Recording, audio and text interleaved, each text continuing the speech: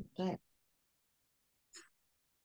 Well, hey everyone, Carrie Beck here with Homeschool Coffee Break, where we help you stop the overwhelm and you can actually take a coffee break. Today, we have a special guest for you, Julie Ross, and we just sort of connected in the last month. It's been exciting. We discovered we have lots of similarities besides homeschooling. But anyway, Julie, thank you so much for spending time with us today. Yes, thank you so much for having me. Well, we are in the midst right now of the holidays. And so the topic we're going to talk about, especially for homeschool moms, I think is so important. We're going to talk about self-compassion for ourselves. And we'll even dive a little bit into this because I know when I first thought about not self-compassion, but sometimes taking care of yourself, I was like, oh, that sounds so selfish. And I was like, no, really, it was better for my kids if I would take care of myself and all. So, we're going to just dive right into this topic, and I know y'all are going to get a lot out of this. So, before we do that, Julie, could you just tell our listeners a little bit about you? Absolutely. So I've been homeschooling for 20 years now. I have five kids, two adults that have launched, and then three still at home that are 15, 14, and 13. So it has been a wonderful experience, but the long haul for sure. And I've learned a lot of lessons along the way. And so I'm excited to get to share those with other moms at this point in my life. I created the Charlotte Mason curriculum called A Gentle Feast. We also have an award-winning reading curriculum based on Charlotte Mason's approach to teaching reading. And I'm also a certified Christian life coach. So a lot of what I want to talk about today falls under that umbrella of some of the coaching tools that I've learned and have used to help mothers along the way. It is so exciting. And I know I've seen Julie like in the Charlotte Mason Inspired Summit, and I'm a huge believer in Charlotte Mason's approach. If y'all have ever heard my story about homeschooling, everyone gave me all these books. The only one I ever bought was the Charlotte Mason one from Susan Schaefer Macaulay. And believe it or not, it's a college kid. It wasn't a homeschool mom. And so that's a whole nother topic. If y'all want to learn more about what she does with Charlotte Mason, we'll give you links in the show notes. Today, we're going to talk a little bit more about taking care of ourselves and especially during the holidays. So, can you tell us a little bit more about what is self-compassion? Yes. So, very simply, self compassion is showing yourself the same kindness that you would show to others. So, the dictionary defines compassion as concern for the suffering of others and a desire to alleviate it. So, as moms, we tend to be very nurturing people, and we are so good at caring for others when someone else is suffering, when our kids are suffering, right? We're there with the band-aids, we're there with the hugs. We know how to nurture other people. Unfortunately, most of us don't know how to nurture ourselves. So instead of showing ourselves compassion, we show ourselves criticism. And it's very subtle. And so it's taking something like this to at first notice what we're actually thinking. Our brains run on autopilot most of the time. So most of the time, we don't even know that we're talking to ourselves in a certain way or the thoughts that we're repeating to ourselves on a regular basis. And the more you repeat a thought, the more you think something, the stronger that neural pathway gets in your brain, and your brain will easily go down that road that's always gone down. Charlotte Mason even talks about creating mental ruts in your brain, like a wagon. It becomes easier. And she's talking about building habits for your homeschool days, but it also relates to our brains as well. So the first step is kind of even noticing what we're thinking or what we're saying to ourselves.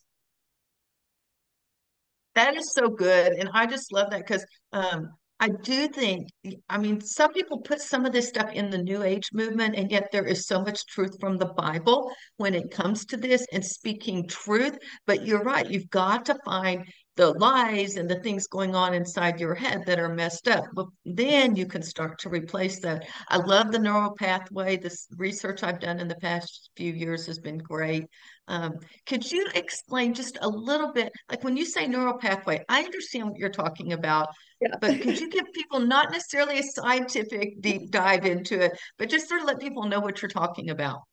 Yeah. So our brains kind of have these. I mean, I like to refer to them as roads, as paths. It makes it easy to see.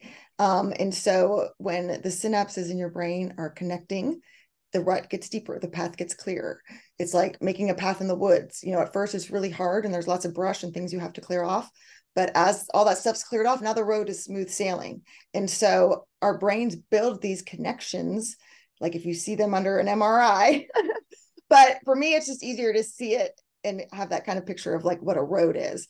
And I used to think that if I showed myself compassion, that it was like a get out of jail free card.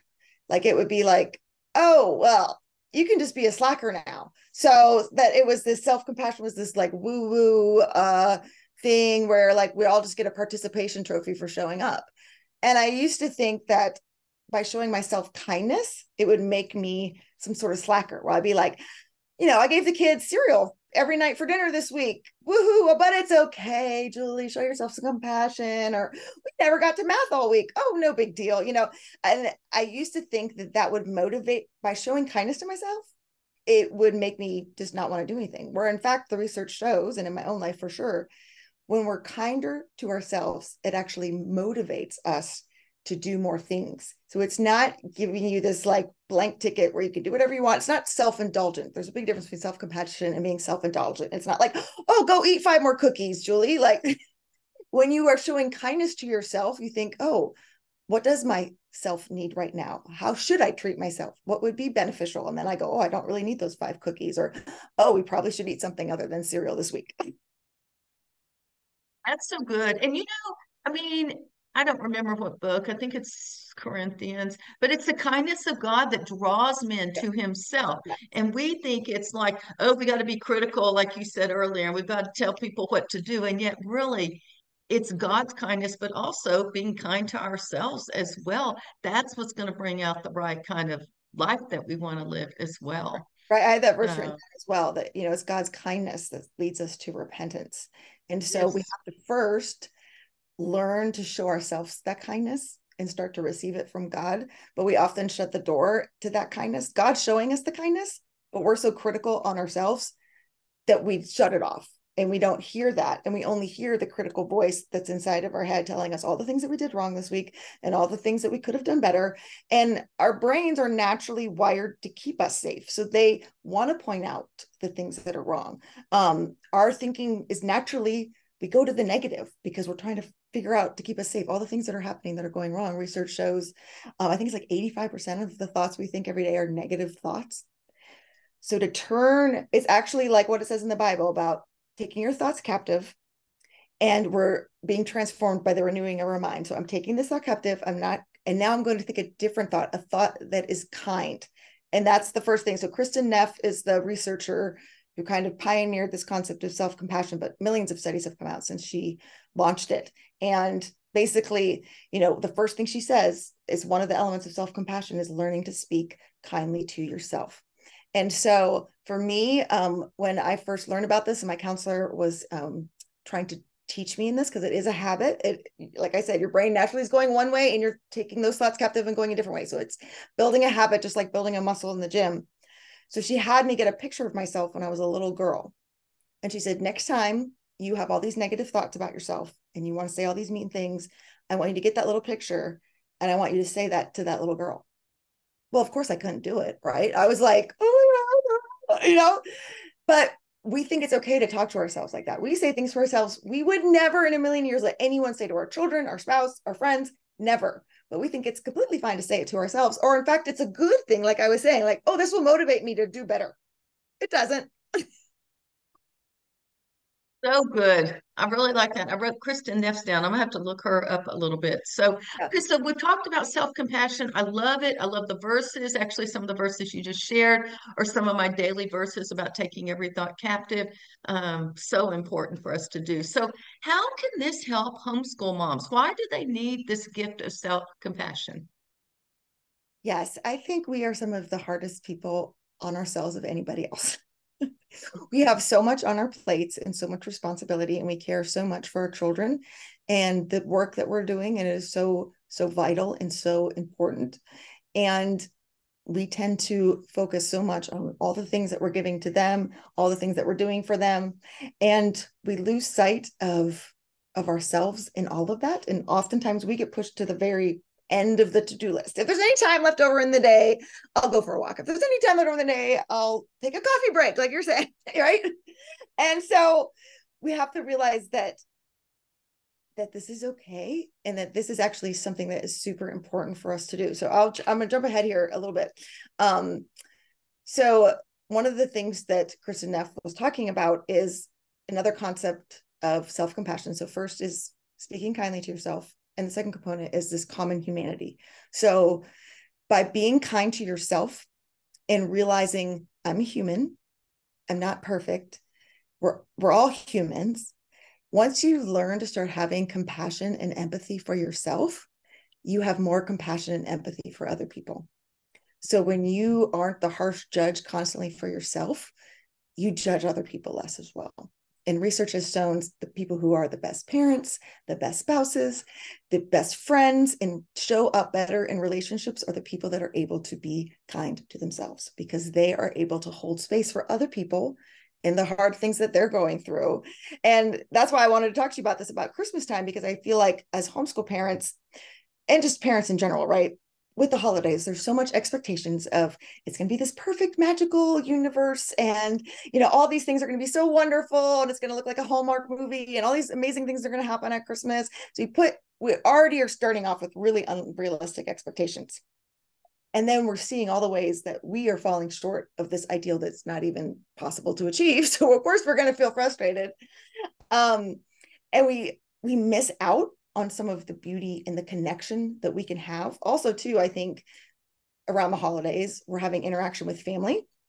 And sometimes that cannot be the most edifying for some people and their family relationships, right? And it brings back a lot of that. Oftentimes, the inner critic voice that we have sounds an awful lot like our parents. If you had very critical parents, or you lived in a house where nothing was ever good enough and you weren't doing things right, and you were constantly hearing that message, that your inner critic probably sounds a lot like that. And so when you're around your family, it can really trigger a lot of those memories and a lot of those feelings. And then we become even harder on ourselves because it's something that we were used to growing up. That's so good. I know it's Christmas time, but for me personally, Thanksgiving is harder for me than Christmas. I don't know why. I can still tell you, my kids know me 3 years ago. I had a total emotional explosion at the Thanksgiving table at my parents' farm in front of my whole family. I had to call and apologize. But it took me time to actually like forgive myself, because it wasn't just them forgiving me for my stupid little explosion. It was like I really have to, and still there are times that thought will come in here, and then I have to just go, God's already forgiven you. You've already forgiven yourself. You need to just move on. And I will tell you, when I think about the neural pathway and some of this stuff, the more you do it, the quicker I think the more you pay attention to your thoughts, and the quicker the bad thoughts show up. And I'll just give you an example, and then you can sort of address this. I would be driving to my kids in the car. The car is really a bad place for me because my mind just goes everywhere. But I'd be having this conversation for 30 minutes saying, I got to say this, this, and this. Now it's like within less than a minute or two, I catch myself and I'm like, that is, first of all, it's not right to God. I need to not have those thoughts, and it's not good for myself, nor is it very good for the people that are about to see me as well. And so, I don't know. That's a whole bunch of information, but I really like the neural pathway. Holidays are hard. And so I appreciate you saying that. Is there anything else about just this idea of compassion at Christmas time or Yeah. any holiday? Because I know Easter has been hard for our family as well, because we had the death of my 23-year-old niece, and we dealt with a lot of things at that holiday as well. Is there anything else that you want to say about just that being important? Well, I'm going to read a quote from Charlotte Mason that she wrote in a Parents Review article, and I think it really applies to what we're talking about today, but also Christmas. So it's called Happy Christmas to You, because that's what they say over there in England. But she says, with the Christmas holidays, boys and girls at school are counting off the days to homecoming. The father says, darling, we shall soon have our young folk at home again. The mother, nobody but the youngest of the schoolgirls, is so glad as she. She thinks of setting out for church on Christmas Day with, let us hope, the whole of her scattered flock about her. And yet there is a shade of anxiety in the mother's face as she plans for the holidays. Anybody relate to that anxiety? The brunt of domestic duties falls necessarily upon her. It is not quite easy to arrange a household for a sudden incursion of new inmates whose stay is not measured by days. Servants must be considered, We got to make sure we plan all their tasks, right? Can you imagine? But in this article, it goes on to say that may be tiresome. Amusements, interests must be thought of. And then does the mother stop short and avoid putting into shape the and then, which belongs to the holidays after the week of Christmas? So not only do we get to plan for Christmas, then what are we going to do the week in between Christmas and New Year's, which is like this dead zone? How are we going to keep everybody entertained, right? And then she says, let us have a happy Christmas anyway, and we must leave the rest. It is a counsel of perfection that mothers should have quiet days for the rest of the mind and the body, and for such spiritual refreshment as may be to prepare them for the exhausting, however delightful, strain of the holiday. And that was written like 150, I don't know Yes. how far, at least Yeah. 150 years ago. And we think Yes. we have it hard. Yes, right. So And so she totally got it right, except for the, planning for your servants part. We probably don't have to worry about that stress. But, having people come in your house, having, older children, if they're coming home, and you're doing all these different activities, you have to come up with the amusements, right? And the entertainment for people. And so there's all this stress at Christmas time. And she's saying, you need to have quiet days to rest and prepare because it's exhausting. It's a strain. And so she nailed it right on the head. It's delightful. And there are so many beautiful, wonderful memories that are going to happen at your family holiday, right? And focus on those and the good things. But you are going into like a marathon here, people. The week of like Christmas, Thanksgiving, the whole month. I mean, it's just one big race, And so you have to be constantly getting refreshed, filling yourself up, or you're going to be running on an empty tank. And I've run half marathons before, and I've hit the walls, what they call it, around like mile 10, which is when your body runs out of all the natural energy that it's stored up inside of you.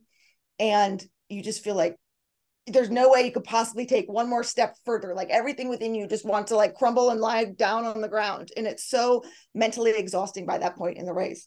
And so if you're not constantly refueling yourself during the holidays, you're going to be hitting the wall. And you don't want to do that because you want to be there for your family. You want to be there for your kids. You want to show up as your highest, most nurturing, full, confident, loving self. But that's not going to happen if you're not having these quiet days or these quiet moments, we'll say. We might not get some days, but we'll take some moments to rest and nourish yourself. And I feel like self-compassion, one of the first main components of it is realizing when you need to take care of yourself and allowing yourself to do that. And one of the questions of self-compassion to ask yourself is, what do you need right now? We're so good about asking that for other people. Like if one of our kids is upset, right? We're like, oh, baby, come here. What do you need? Oh, you want to watch some Hallmark movies and have some hot cocoa and make some cookies? Yes, let's do that. We are so good at nurturing other people. We never stop to ask ourselves when we're frazzled and we're anxious and we're running around going, what do you need right now? And it might be, I just need 5 minutes in the bathroom by myself. It might need, I need to go get my blood flowing and I need to go for a walk. And sometimes it's just giving yourself like a hug and just telling yourself, you're okay, you're safe, I love you, and talking to yourself like you would your kid, talking to yourself like you would your best friend. that's so good. We do need to do, and those are so simple things. Give yourself a hug. Go to the bathroom. If you can shut the door and not let the kids in, then that's amazing. But you can go in there and have quiet time or go for a walk, even just a 5-minute walk. Like we have lots of blocks, but I can walk around this little bitty block in less than 5 minutes. But sometimes I think going outside too, if you can, I know it may be freezing cold somewhere, but those are just such simple things. The other thing I thought of, and it's something I learned in a grief share class when my niece died, and that's to breathe. And sometimes just to breathe. And I learned this square breathing where you breathe in for 4 seconds and you hold it for 4 seconds, you exhale. Anyway, you go around the square. And the funny thing is, we need it. But I didn't never told my kids this, but one of my daughters taught that to her 2-year-old. And every time her 2-year-old was losing it, and like we'd lose it, so maybe sometimes we need to breathe. Then now go breathe. Now make a square. And she's like crying while she's doing her thing. But we need that too. And I just really appreciate you sharing these very simple ideas that we can do to take care of ourselves. Yeah, I like to think of self-compassion sometimes too as like a big blanket, like one of those big cozy Sherpa blankets. And it's like and sometimes I will actually like physically wrap myself up in a blanket. So, our kids respond to that, but we need that too, is that touch. So we can communicate compassion through touch. That's why we hug people, why we rock babies, right? It's showing compassion when we can do that to ourselves, what feels good for you. But also in like our tone, the way that we're saying, and it might be way we're talking to ourselves, talking to our children out loud. The way we talk to ourselves is usually in here, but is it the tone something that is how we would talk to a child that is hurting? And I try to go, are my thoughts coming out of my own head, even if they're not spoken out loud, even if they're just in my head, as I would talk to a little child? And that's why I said, like, having that picture of me as a little kid really helped me visualize it and go, no, I wouldn't yell and say those mean things to a little child, especially myself. But I feel like it's okay as an adult, or somehow need that. And so it's kind of reshaping our view of that to even realize it's okay. Because like you were saying, sometimes we think it's selfish to show ourselves compassion. And it's so the opposite of true. And like I was telling you, like research really shows that people who are able to show that compassion to ourselves are more compassionate to other people. There's also this concept in neuroscience called mirror neurons. And that's basically your brain is mirroring some of the behavior that they're seeing in the people that are closest to them. So when you're able to learn to regulate your own emotions and take control of your own thoughts, your children are naturally, and it's like Charlotte Mason talks about, in the atmosphere of your home, you might never say anything out loud to your kids, but they are picking up on that from this concept of the mirror neurons and what's going on in their brain. And they learn to calm themselves down. They learn to start to have compassion for themselves. So it's us doing it first. We're modeling it for them, and what a gift we're giving to them as well. Well, that's the best way to teach is modeling and mentoring. I was in a Bible study a few years back, and this one mom who dealt with anxiety herself said, "Please pray for my daughters, who I think were like 8 and 12 years old, because I don't want them to be anxious like I am." And she was really searching for ways to model this better. I mean, she knew that it didn't matter what she said, they were watching whatever she did and her attitude about everything. And I just applaud her for actually recognizing it and trying to work through that as well. Was Yes. there anything else you'd want to say about what happens as we show more compassion to ourselves? Yeah, I think like what you were saying, it does become easier. So at first, this is going to feel really awkward. And you're like, what am I doing here? Or you might question it and go, maybe I'm being too easy on myself and everything's going to fall apart if I let myself be kind to myself, and it's a process. Like I said, like lifting weights, it's a habit. And like you were saying, the more you do it, the easier it is. To first notice the thought. Because most of the time, like I said, we run on autopilot. We don't even know what we're saying or thinking half the time. We just see the results in our life, which aren't what we want. And we feel anxious and we feel unloved and cared for. And so then we feel overwhelmed in our lives. And it's first noticing that, right? And then it's going through the process of, what do I need right now? How can I be kind to myself right now? Also, what can I think that's different? So it's taking those thoughts, being aware of them, but going, I don't have to stay here. I don't have to 100% agree with whatever it is that I'm thinking right now. There can be a different way, like you're saying, like learn to question the lies and figure out and ask God to help you see the truth in that. I love this quote I wanted to read to you. So it's from a theologian called Martin Lloyd-Jones.